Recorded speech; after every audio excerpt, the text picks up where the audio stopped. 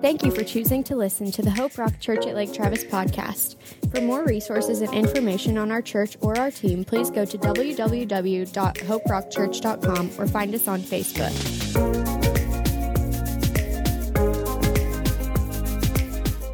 Amen. Good morning, afternoon, evening. Thank you so much. Thanks, Alessio. Thank you. It's very dramatic in passing me the water like that.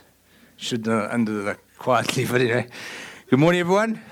Good afternoon. No, it's not often. Sorry, I keep saying that. My name is Marco. If you don't know me, my wife's giving me the weird eyeball there. She's saying, get on with it now. Everyone that's joining us remotely, it's good to have you. I don't know about you, but I feel like the attack is real today. It just keeps coming in waves. You think you've just overcome the enemy, and then he comes and he just wants to discourage you, disappoint you. I don't know if anyone else is feeling that, but I certainly feel that way today. But hopefully by the time we're done with this morning, we'll have the victory, right? Because we do have the victory. The victory is ours in Christ. He's given it to us on the cross. It's not like something we can lose. We have it. We've just got to realize it. And so I'm preaching to myself right now, guys, okay? Just give me a hand. Yeah, say, Mark, yes, believe it. Amen. Amen. 3 announcements quick. Worship night is coming up on the 9th of November. If you've never been to one of those, you definitely want to be to one of them. And I can say that to you because you've never been and you don't know what you're missing. Literally, you don't know what you're missing. It's going to be awesome. 9th of November, please put in your calendar, in your schedule. We call it a diary. But whenever I say to people, put in your diary, they're like, why is it put in my diary? That's something what do you call it? Journals, right? So put in your calendar, your schedule. 9th of November, 7 p.m. It's going to be awesome. Just a quick reminder of the 14th of November. We've got a couple of things happening. We are ordaining 2 new eldership couples. We announced this last week. That's going to happen in the first service. We do have a good friend and long-time mentor of our spiritual father, in fact, Marcus Herbert, coming to do that ordination. He'll be preaching at both services, but the actual ordination will happen in the first. He's coming all the way from South Africa to do this, and so you don't want to miss that Sunday. Even if you can't make it to the ordination, come to the second service, you'll be blessed. And then we're also going to be doing our baptisms on that Sunday. We were going to do them on the 7th, but we've pushed it out to the 14th. So it's going to happen in between first and second service. So if you need to be baptized or know of somebody that wants to be baptized, please let us know so we can put you on the list and get you sort of situated with that. Yeah, those are all the announcements. So if you are new to Hope Rock Church, welcome. I think everyone's pretty familiar with us by now. I don't see any new faces around necessarily. Some of you are newer than most, but a lot of you have been here for at least some of these last few installments that we've done on the modern Reformation. We are in the series, and today, if you don't know this, is Reformation Sunday. So on the 31st of October, that's 500 years later, 1517, Martin Luther nailed to the door of the Wittenberg Cathedral his 95-point thesis, therefore marking the day that we celebrate today as Reformation Sunday. And we've been going through this series titled The Modern Day Reformation. We asked ourselves a question when we started the series, and the question was this: do we need a modern-day Reformation today? And when I say we, I'm talking about us as individuals, us as a church, and the church at large across sort of the nation of America and the world. And over the last 5 weeks, we've been trying to figure out the answer to that question by looking at some foundational truths, the Solas, the alone statements, the truths that could stand alone that the Reformers came to the realization of and rediscovered during the Reformation. And so we've done 4 of them so far. Today's number 5. The first Sola we unpacked was Sola Scriptura, that the Word of God alone is the final authority in our lives. Not the newspaper, not the news, not the government, not a circumstance, not an event in your life. The Word of God is the final authority in our lives. Then we looked at grace. By grace alone, we are saved. Grace is a gift. It's unmerited. We can't earn it. We don't deserve it. We get given it by God. Jesus literally resurrects us from the dead. Then we looked at faith. It's by faith alone that we are saved. Faith in who? Jesus Christ. But whose faith is it? It's His faith to us. So God chooses us. He gives us faith, and we're able to participate with Him in this beautiful thing called salvation. Hallelujah. Last Sunday, we looked at Christ alone. Solus Christus. And that Christ is the only mediator we'll ever need between us and the Father. We don't need somebody else. We don't need somebody to stand in the gap to tell us what God is saying to us. We don't need somebody to be a mediator between us and God. And I'm talking about a human being, because Jesus fulfilled that role on the cross. Jesus' sacrifice on the cross is enough for our sin. We don't need to add to it. He doesn't need our penance. He doesn't need our confession to priests. He needs us to go to Him, and His sacrifice has washed us clean. He also is completely sufficient in providing us with salvation. Nothing can take it away. You can't lose it. You can't throw it away. If God gave it to you, it's yours, and it belongs to you because He paid for it on the cross. And so this morning we're going to continue looking at this, because I think that once we've unpacked at least 4 of these 5, we've started to realize that we do need a little bit of a readjustment in the church. We need a little bit of a realignment back to the foundations of Scripture, back to the truths that God wants us to hold to. And He wants us to free people in that. It's interesting to me because whenever God does a big move, whenever He restores truth to His people, it's always for freedom. It's to release people into the fullness that He's got from Him. And I'm trusting that after this series, we'll find a freer, more powerful, and more functioning church, not just with us, but as we impact the people out there that we're called to reach. So let's bow our heads and then let's pray. Father, thank you for the wonderful opportunity that you've given us today just to gather in your presence. Help us as we unpack your word, to hear from you and you alone. I pray that this morning you would receive all the glory and all the honor and all the praise. Today is about you, Jesus. In fact, everything we do in our lives should always be about you. But we commit to this day and dedicate it to you in Jesus' name. Amen. So we're going through Soli Deo Gloria today, which means literally for the glory of God alone. And it's interesting to me, and it's not lost on me, how today most of the world is celebrating Halloween. I say most of the world now because it's really become a world holiday. It's generally started here. We never knew what Halloween was when we were growing up, right? We never celebrated in South Africa, but now I see all my friends in South Africa celebrating it too. America's exported a lot of fun stuff all over the world. But as the world celebrates Halloween, we are here celebrating the glory of God. Isn't that interesting? You know, and I was driving down 620, and as I was looking over sort of, Lakeway and the valley and all of this, the Lord was just like, it's so important that we realize that we are taking a stand today for the King and the kingdom. I don't want to mess anybody's fun up, and I'm not trying to be like the party pooper here, but what I am saying to you is that the glory of God is the highest possible thing that we could ever wish to attain in our lives, to represent in all that we do. And so I'm excited that today we get to do it. During the Reformation, Soli Deo Gloria came about as an understanding that Scripture teaches that everything we do in life, every moment we live, every breath that we breathe, and everything we do in between is to be lived for the glory of God alone. This was sort of what the Reformers called the doctrine of vocation, the doctrine of what you do with your life. Now, vocation applies to 2 things in the context of what I'm saying here. One is that what you do in terms of work matters, and what you do in terms of your time and things outside of your work matters. No matter what job you've got, you have to remember one thing, that God placed you there. And so whether you are cleaning houses, whether you are running a huge tech business, whether you're a pastor in a local church, whether you're a child, going through your schooling, whether you're a college student, it doesn't matter what you do, God's put you there in that season for that moment. And so you've got to do that thing, whatever that thing is, not for your own glory, but for His glory. Amen? The Westminster Shorter Catechism, developed in 1646 and 47, asks a question. And the question is this: what is the chief end of man? In other words, what is the purpose of us as human beings? What is the purpose of us as God's creation? Because all of us were created by God, right? Well, they answer that by saying man's chief end is to glorify God and to enjoy Him forever. And that's what today is about. It's about understanding how we can best glorify God. And it's this all-consuming purpose that led the reformers of the 16th and the 17th century to come, to this realization that they needed to fundamentally shift the way the church had seen people, viewed people, and taught things. For centuries, the church wanted you to believe that there were certain jobs that were holy, certain things that you could do that would bring greater praise to God. And so unfortunately, if you weren't in that job or in that vocation, sorry for you, you could never attain to that person's holiness. It just wasn't for you, clearly. At the same time, they also believed that certain activities were holy. And so if you were just a normal Joe on the streets, there's nothing normal about you, Joe. But if you're just a normal man outside there doing what you do, and you were functioning as best you could, and you could never attain to a holy vocation, what you could do was you could go and do holy things. Like you could go to church. That was considered to be a sacred assembly. You could go to confession and confess your sins. That was sacred too. You could do penance, or you could do these churchy things. And the reformers wanted people to understand that that actually is not found in the Scriptures. You can't see that anywhere. There is no such thing as a sacred, activity versus a secular activity, because all activities, every moment of every day, 24 hours a day, 365 days a year, is to be lived for the glory of God. They also realized that whatever job you do is holy unto the Lord. We are the priesthood of all believers. The Bible teaches that, and we say that over and over again in this church, because I can't tell you enough how much you need to be released to understand that your impact in the kingdom is no lesser than anybody else's impact because of what you do or where you come from.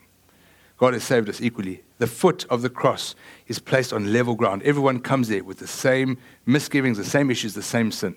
And when we walk through that cross and get saved, we're all capable of the same things. And that is to glorify God. And so what does it mean to glorify God? I realize I haven't started my clock, so it's going to be quite long today. But it only starts now, so that's fun. Soli Deo Gloria, in my opinion, is the glue that holds all of the solas together. In fact, it's the glue that holds our lives together. It's this understanding that the life we live is not about us. It's not about our works. It's not about our faith. It's not about our own grace. It's not about us working our way into the kingdom. It's about the Creator God of the universe. It's about His excellency, His holiness, and His fame. It's a life that's lived to reflect Him in all that we do because He deserves the glory.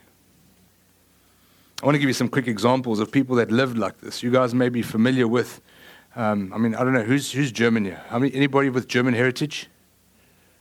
There's a lot of Germans here, right? Like it. And so there's a great German musician. You might have heard of him. His name is Johannes Sebastian Bach. Right? I've never heard of him until today. I'm just kidding. He looks really upset, though. I was just going to say to you, this guy, he looks fierce.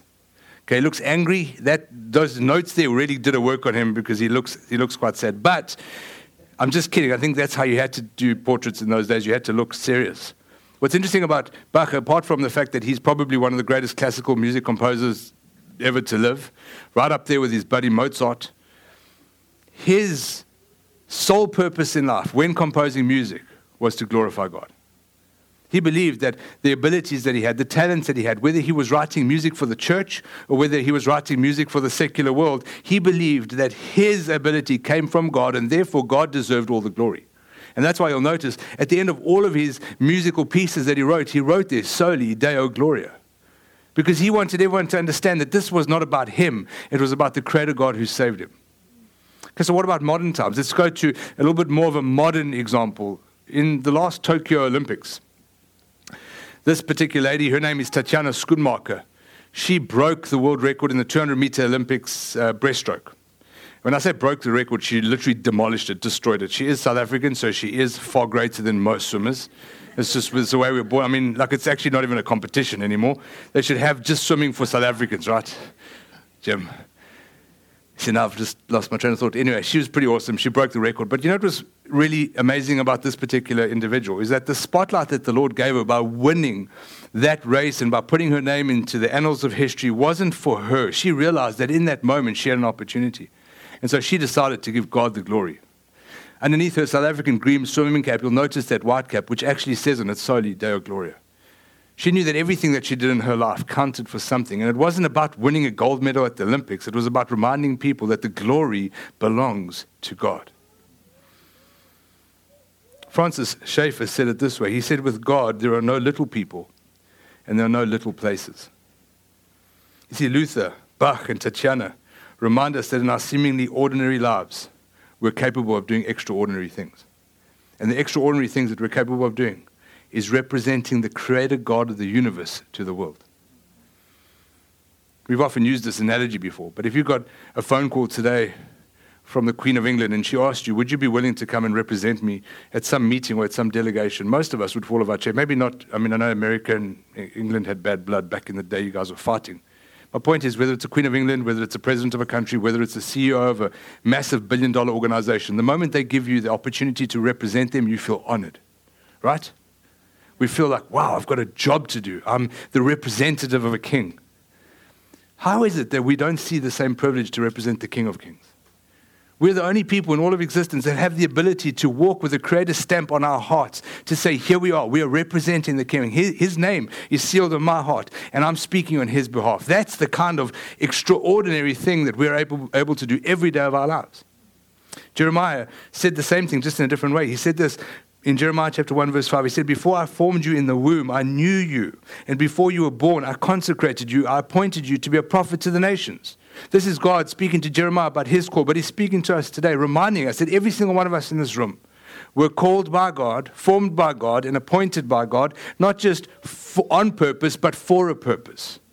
There is something that God has commissioned you to do on this earth. There's something that He's placed in your heart. I love that beautiful scripture from the Ecclesiastes. It says that God has placed eternity in our hearts. He's given us a dream that's far greater than our natural, physical, earthly, temporal existence. A dream that says we want to serve our King to the best possible ability. When we live our lives for the glory of God, we have the privilege of doing something that counts. We have the privilege of living a life of infinite value. Not just value, of infinite value. And so let me ask you a question. How many of you believe here today, honestly, that your life is of infinite value? I mean, I see heads bobbing there. Some of us believe it. I guarantee that at the same time that you're saying that, yes, I believe it, the enemy is whispering into the other ear saying, actually, no, you just be serious. You don't count for nothing.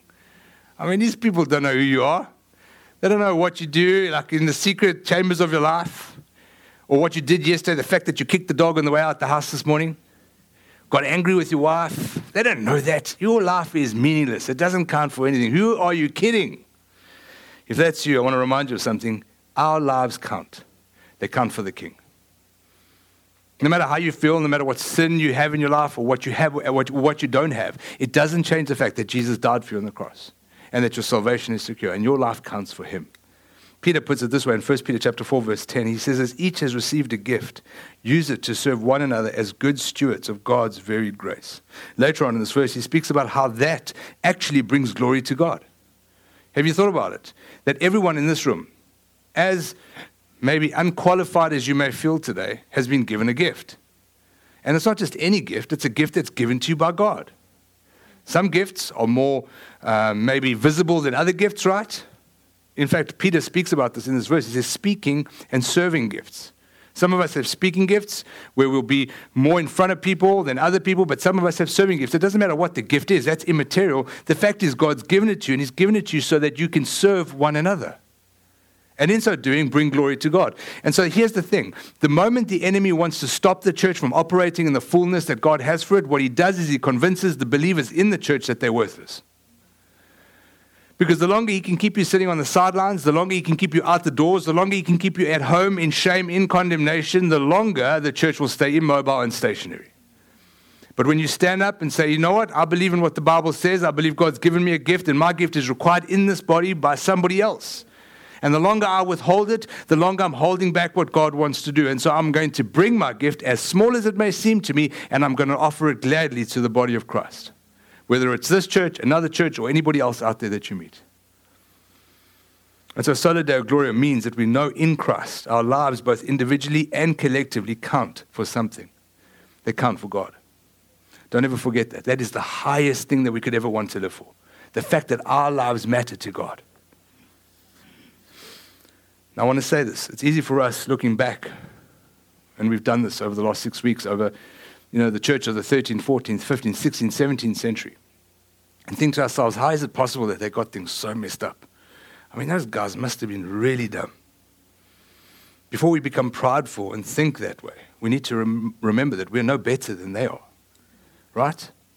Let me sort of qualify that statement a bit. We live in a church culture today that supports building kingdoms. The only problem is it's not God's kingdom.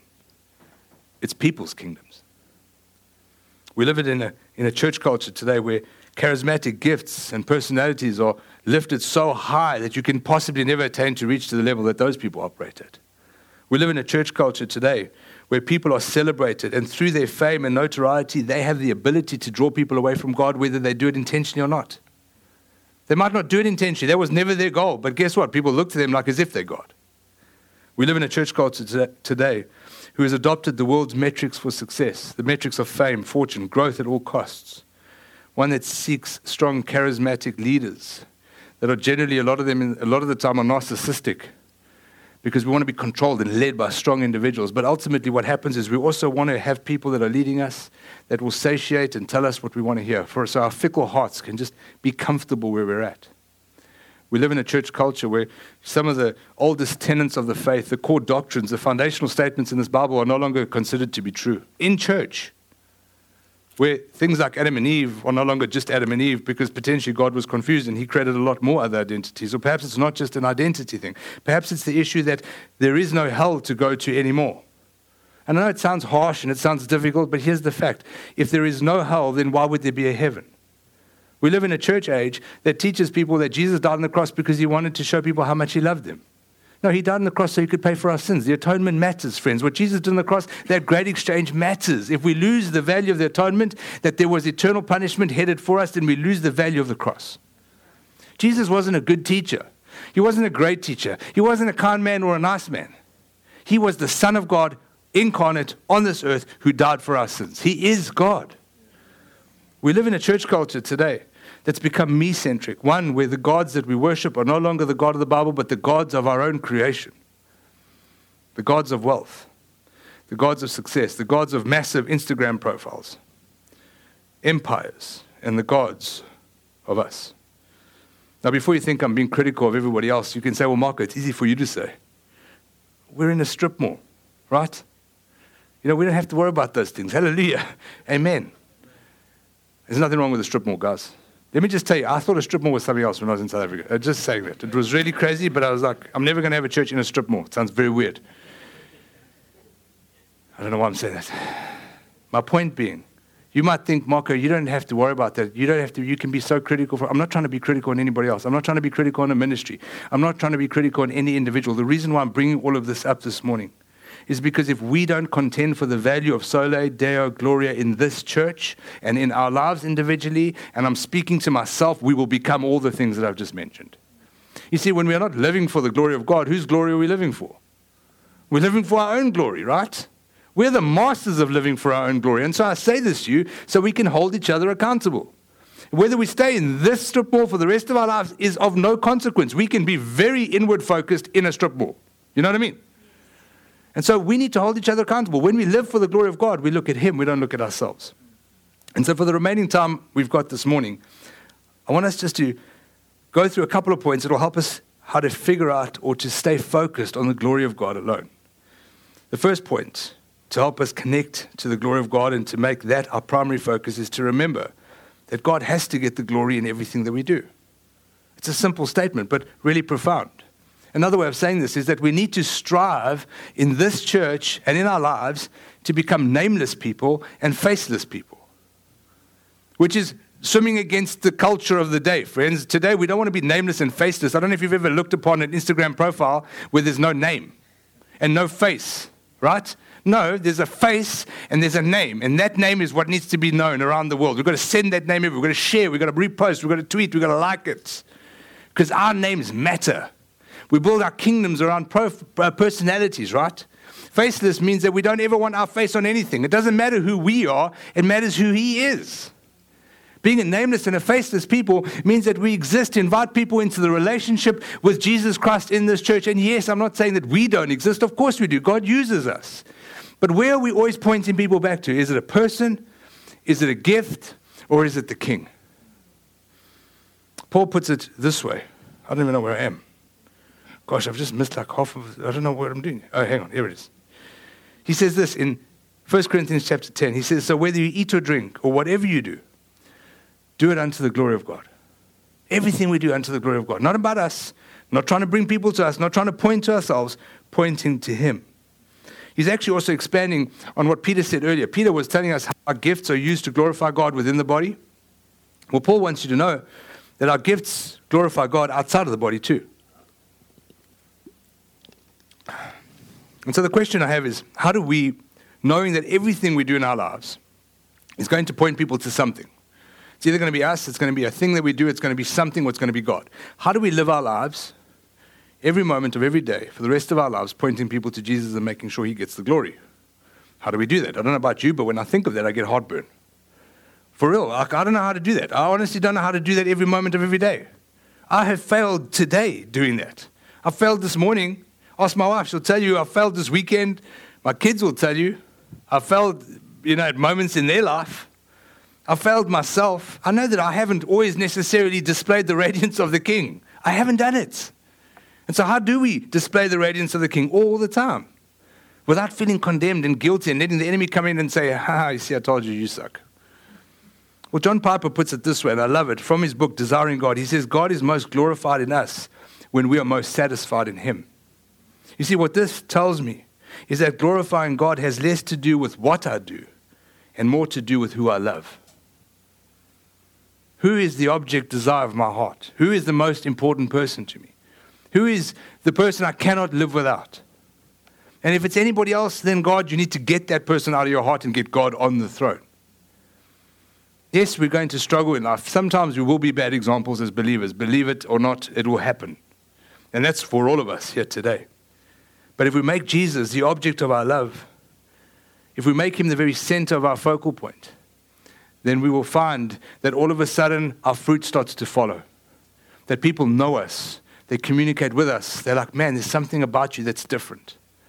And we can say, well, it's because I find my satisfaction in the King. How do we do that? How do we make Jesus our ultimate objective? How do we make him the chief love of our lives? Well, we do what he says. We know Christ. Matthew chapter 22, verse 36. The great commandment to love.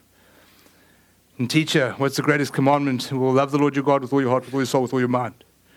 And the second is like it. Love your neighbor as yourself. So we love God and we love each other. When we do that, all of a sudden we're glorifying God. Because that's countercultural. It means we become God-centered. And being God-centered means that we move away from the culture of the world. It means that we become the people in the world, but not of the world. It means that we become the people that when the world is screaming hate, we'll say, no, we'll love. It means that we become the people that when the world is cowering away in fear because of coronavirus or the next thing, we say, you know what, actually we are courageous people. We are not going to hide away in fear or for any other reason because the God that we serve is still on the throne. Nothing changed. The same God that was on the throne yesterday is the same God that's on the throne today. Living a God-centered life means that we swim against the culture of the day. It means that we do everything in opposite to the way the world wants to do it, not to be contrary to the world and just for the sake of it, but because the world that we operate in is an upside-down kingdom. You know, it's a kingdom that says where you give more, you'll get more, right? It doesn't work like that in the world. This is the kingdom that we serve. It says that the leaders in this kingdom are actually servants.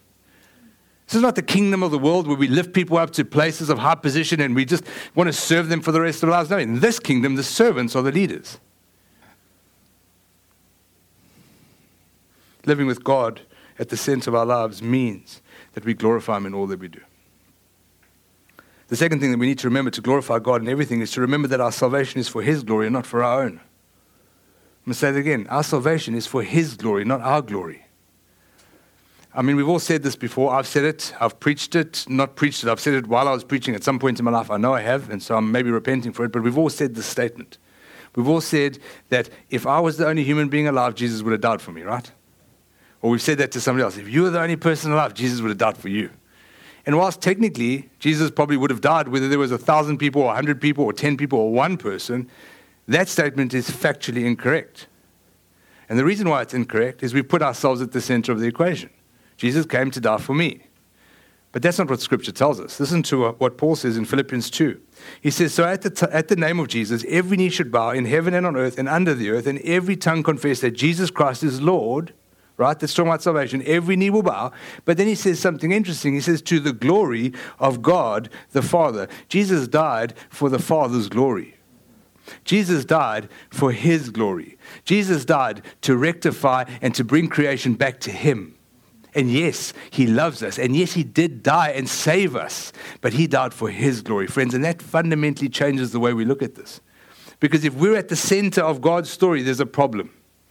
If God is at the center of his own story, we're in a good place. And we operate around God. But so often we make ourselves the very center of everything. We put ourselves on thrones and we say, thank you, Jesus, for doing that thing for me. I appreciate it. Thank you so much. In Ezekiel 36:22, God is speaking to the nation of Israel through Ezekiel, and he says, therefore, to the house of Israel, say this, thus says the Lord God, it is not for your sake, O house of Israel, that I'm about to act. Not for your sake, but for the sake of my holy name. The nation of Israel was in captivity. They were in bondage. God's project, his chosen people. The nation that he was going to fulfill what Adam and Eve failed to do in the Garden of Eden, rebelled, turned their backs against God and decided to operate in their own way. And so God says to them, I'm going to save you. I'm going to bring you back to your land. But guess what? I'm not doing it for you. I'm doing it for my name. Why? So my glory may be lifted up. Verse 23, and I will vindicate the holiness of my great name, which has been profaned among the nations. And when you have profaned among them, and the nations will know that I am the Lord, declares the Lord God. When through you I vindicate my holiness before their eyes. You see, the nations around Israel would know that Israel's God was the true God because it could only take a God that was alive and almighty to save the nation of Israel. And so it was for his glory. I don't know if a lot of you know this, but I grew up, good family, great parents. I was a real reprobate as a child, a degenerate. I used to do things that were crazy. I hated people and hated life. Seemingly that's what it looked like, because I wanted to destroy everyone around me. I became addicted to drugs at a very young age and did all sorts of stupid things to my parents and, hurt my parents in a really bad way. And no matter what I would do or what anybody would try to do to me, I would never change. I couldn't get off the drugs. I would just stay on it. I'd go from rehab to rehab, from moment to moment. The longest I could stay clean was the time it took me to drive from the rehab center back to the dealer. Right? That was my life. I couldn't stay clean. And then, June 1999, not only did I meet my beautiful wife, who I'm married today, 20 years, praise the Lord, but I met my Savior, Jesus Christ. In a small little rehab in the middle of the desert, I met the King of Kings and the Lord of Lords. Literally, if there was a more unassuming church, it was that church, filled with drug addicts in the desert. It was wild. But God was there. And he showed me in that instant that he died for my sins, that he paid the price, that I could receive my salvation because of what he did. And that moment set me free. And it changed the course of my life. You see, what I couldn't do the day before and stay off drugs, all of a sudden I could do today. When God saves us, he saves us for his glory. Because when people look at us, they can't help but understand that, looking at walking, talking miracles. No matter what your testimony is. And you have to know that. I'm not telling you this because you're like, oh, but you've got such a great testimony. We've all got great testimonies. Every one of us. There's no better or worse testimony. If you've grown up in a Christian home your entire life, loved the Lord from the day you're born, I look up to you and say, hallelujah, because I don't know how you did that. I want to know how you did that. We are the miracles of God for his glory, not for our own glory. When I got saved, nobody in my family was a believer. Nobody. Today, 3 out of 4 of them are saved. God used my salvation for his glory. They went to him, not to me. I didn't save anybody. God did. Our salvation is for his glory, not for our own. The third thing that we need to remember to live our lives for the glory of God is to remember we're living for an audience of one. R.T. Kendall writes this book. That's where this piece comes from. We've got it here at the church. If anyone wants a copy, I can get it into your hands today. It's called Living for an Audience of One. But the story I want to talk to you comes from 2 Kings chapter 5. It's literally the entire chapter, so I'm not going to read it all. But that particular story captivated me this past week. And what it's about 3 people. Naaman, who was the commander of the armies of Syria, who had basically was going to invade Israel. Elisha, the prophet, and Gehazi, his servant. Naaman has leprosy. He comes to Israel and he says to the king, I want to be healed of my leprosy. How can I get healed? Ultimately, he ends up in front of Elisha. Elisha, the great prophet. Elisha says to him, it's easy, Naaman. You want to get healed? Go and wash yourself in the Jordan River 7 times. Not once, not twice, but 7 times. Dip yourself in, come out, dip yourself in, go back again there. Naaman initially gets a little bit upset because he's like, we've got rivers where I came from.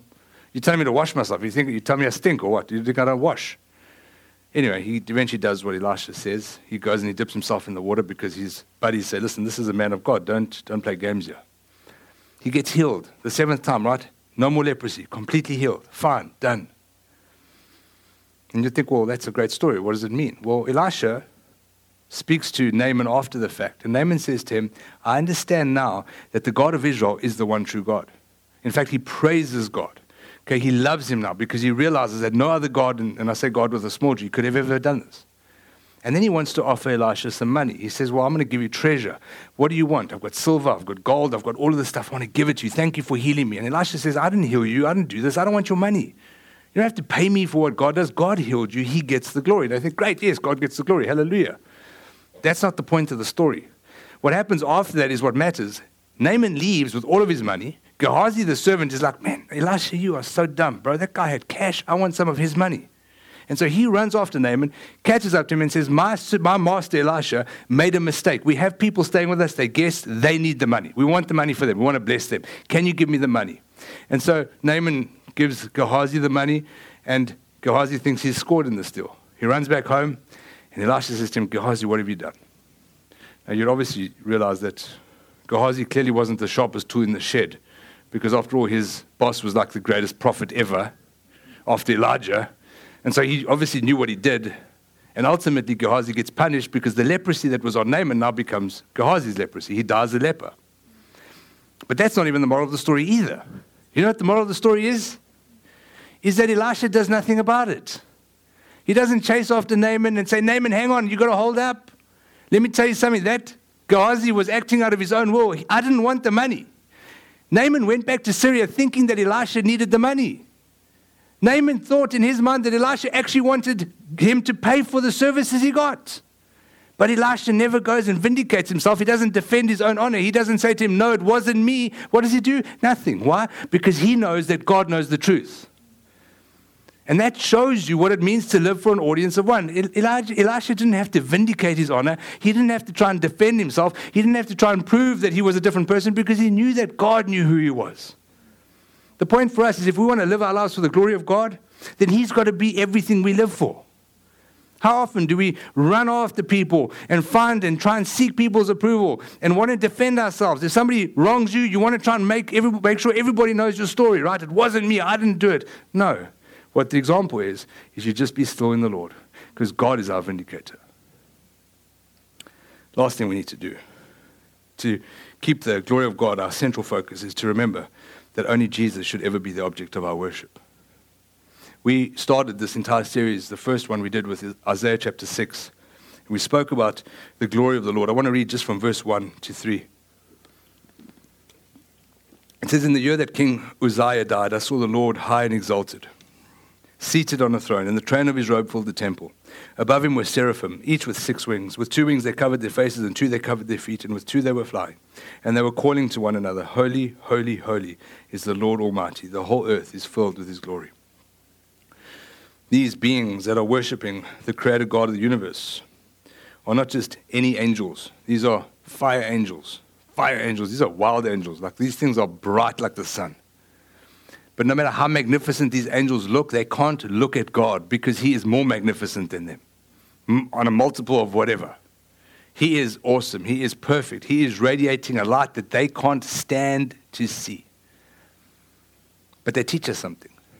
They teach us that Jesus should always be the object of our worship. You see, back then, during Isaiah's time, those seraphs were worshiping God. Today, wherever, the kingdom of God right now is heaven, they're worshiping God. Where will they be when the end is consummated? They'll be worshiping God. Don't believe me? Just read the book of Revelations. That they'll be there for the rest of eternity, worshiping God. That's all they do is worship God. And guess what's going to happen when we get saved, when we get saved from this earthly body of ours and get redeemed back to our Creator God, is we'll be worshiping God for the rest of our lives too. Because we'll be confronted with his glory. I'm laboring this point to you because I want us to understand that how often are we worshiping something else? Honestly. We live in a world. We live in this room, all of us are worshiping something. We live in a world where people are worshiping something all the time. It's just the way we've been designed. God designed us to worship him, but because of corruption and sin, we've started to worship other things. The challenge with that is when we worship something, we become like it. And so if we're not worshiping God, we'll worship whatever we're becoming. Tim Keller puts it this way. He says, if you worship your spouse or your partner, you'll be emotionally dependent, jealous, and controlling. If you worship your family and children, you'll try to live your life through your children until they resent you or have no self of their own. If you worship your work and career, you'll be driven, a workaholic, and a boring, shallow person. At worst, you'll lose your family and friends. If your career goes poorly, you'll develop deep depression. If you worship money and possessions, you'll be eaten up by worry, jealousy about money, and you'll be willing to do unethical things to maintain your lifestyle, which will ultimately end up blowing up anyway. If you worship pleasure, gratification, and comfort, you'll find yourself getting addicted to something. You'll become chained to escape strategies. If you worship relationships and people's approval, you will be constantly overly hurt by criticism and thus always lose friends. In addition, in the fear of losing friends, you'll never tell them what you truly feel and so become a useless friend in the process. We become what we worship, and what we worship gets the glory. And so if we want to give God the glory, we need to go back to God, right? All of us in this room, myself included, need to go back to God. Paul tells us how to do this in 2 Corinthians 3:18. I'm closing with this. Mark, you guys can come up. He says, and we all, with unveiled face. That term there, unveiled, is important. Remember the seraphim, these fire angels. They were worshiping God, but they couldn't look at God, right? We have an unveiled face when we behold the glory of the Lord. We are the only beings in all of creation that can look at God. We can actually look at him. Why? because Jesus died for us on the cross. When we're looking at him, we're looking through the blood of Christ. But we can behold the glory of the Lord. And when we do that, when we look to the Creator God of the universe, you know what happens? Is we are changed from one degree of glory to another. You see, when we worship Jesus, when he is the center, when he's everything in our lives, when he's on the throne and he's the one that we're becoming more like, we bring God glory, because the world again looks at us and says, how is it possible that in this corrupt, depraved and messed up world, you're able to look more and more like something that I want to be? And we can say, well, it's simple. I'm just looking to Jesus who died for me on the cross. And in doing that, I'm able to see the visible, manifest God of the universe. Now, I know all of us here this morning have allowed other things to get onto the thrones of our heart. Those things that we worship have become, in some cases, many and varied. Can I ask you to stand with me? I feel like this morning, and specifically now, we need to declare that we will unseat anything that's made itself more important to us than displaying and radiating God's glory to the world. In addition, we need to stop worshiping anything that's not God. Whatever that thing is for you, for of us it could be different, but we've all got that thing that if I had to follow the trail of your life and just look at where all your time, your effort, your energy, your treasure, your money, your security has gone into, what would we find at the end of that road? Think about that. What would be at the end of the road? If we had to do an audit of our lives today, what would be that thing that we find at the end of that road? Would it be God, or would it be something else? And I don't want to put anyone under any condemnation, because here's the thing, right? The beautiful part about this story is all we need to do to be back on the right track is change what we're looking at. Beholding the glory of the Lord, we are transformed from one degree of glory to the next. And so this morning, right now, it's as simple as shifting our gaze away from that thing and shifting it back to the Lord. And when it happens again that our gaze is shifted, we go back to the Lord and we say, Lord, keep our eyes on you. Holy Spirit, help me. Because God will be glorified in us as we continue to glorify him.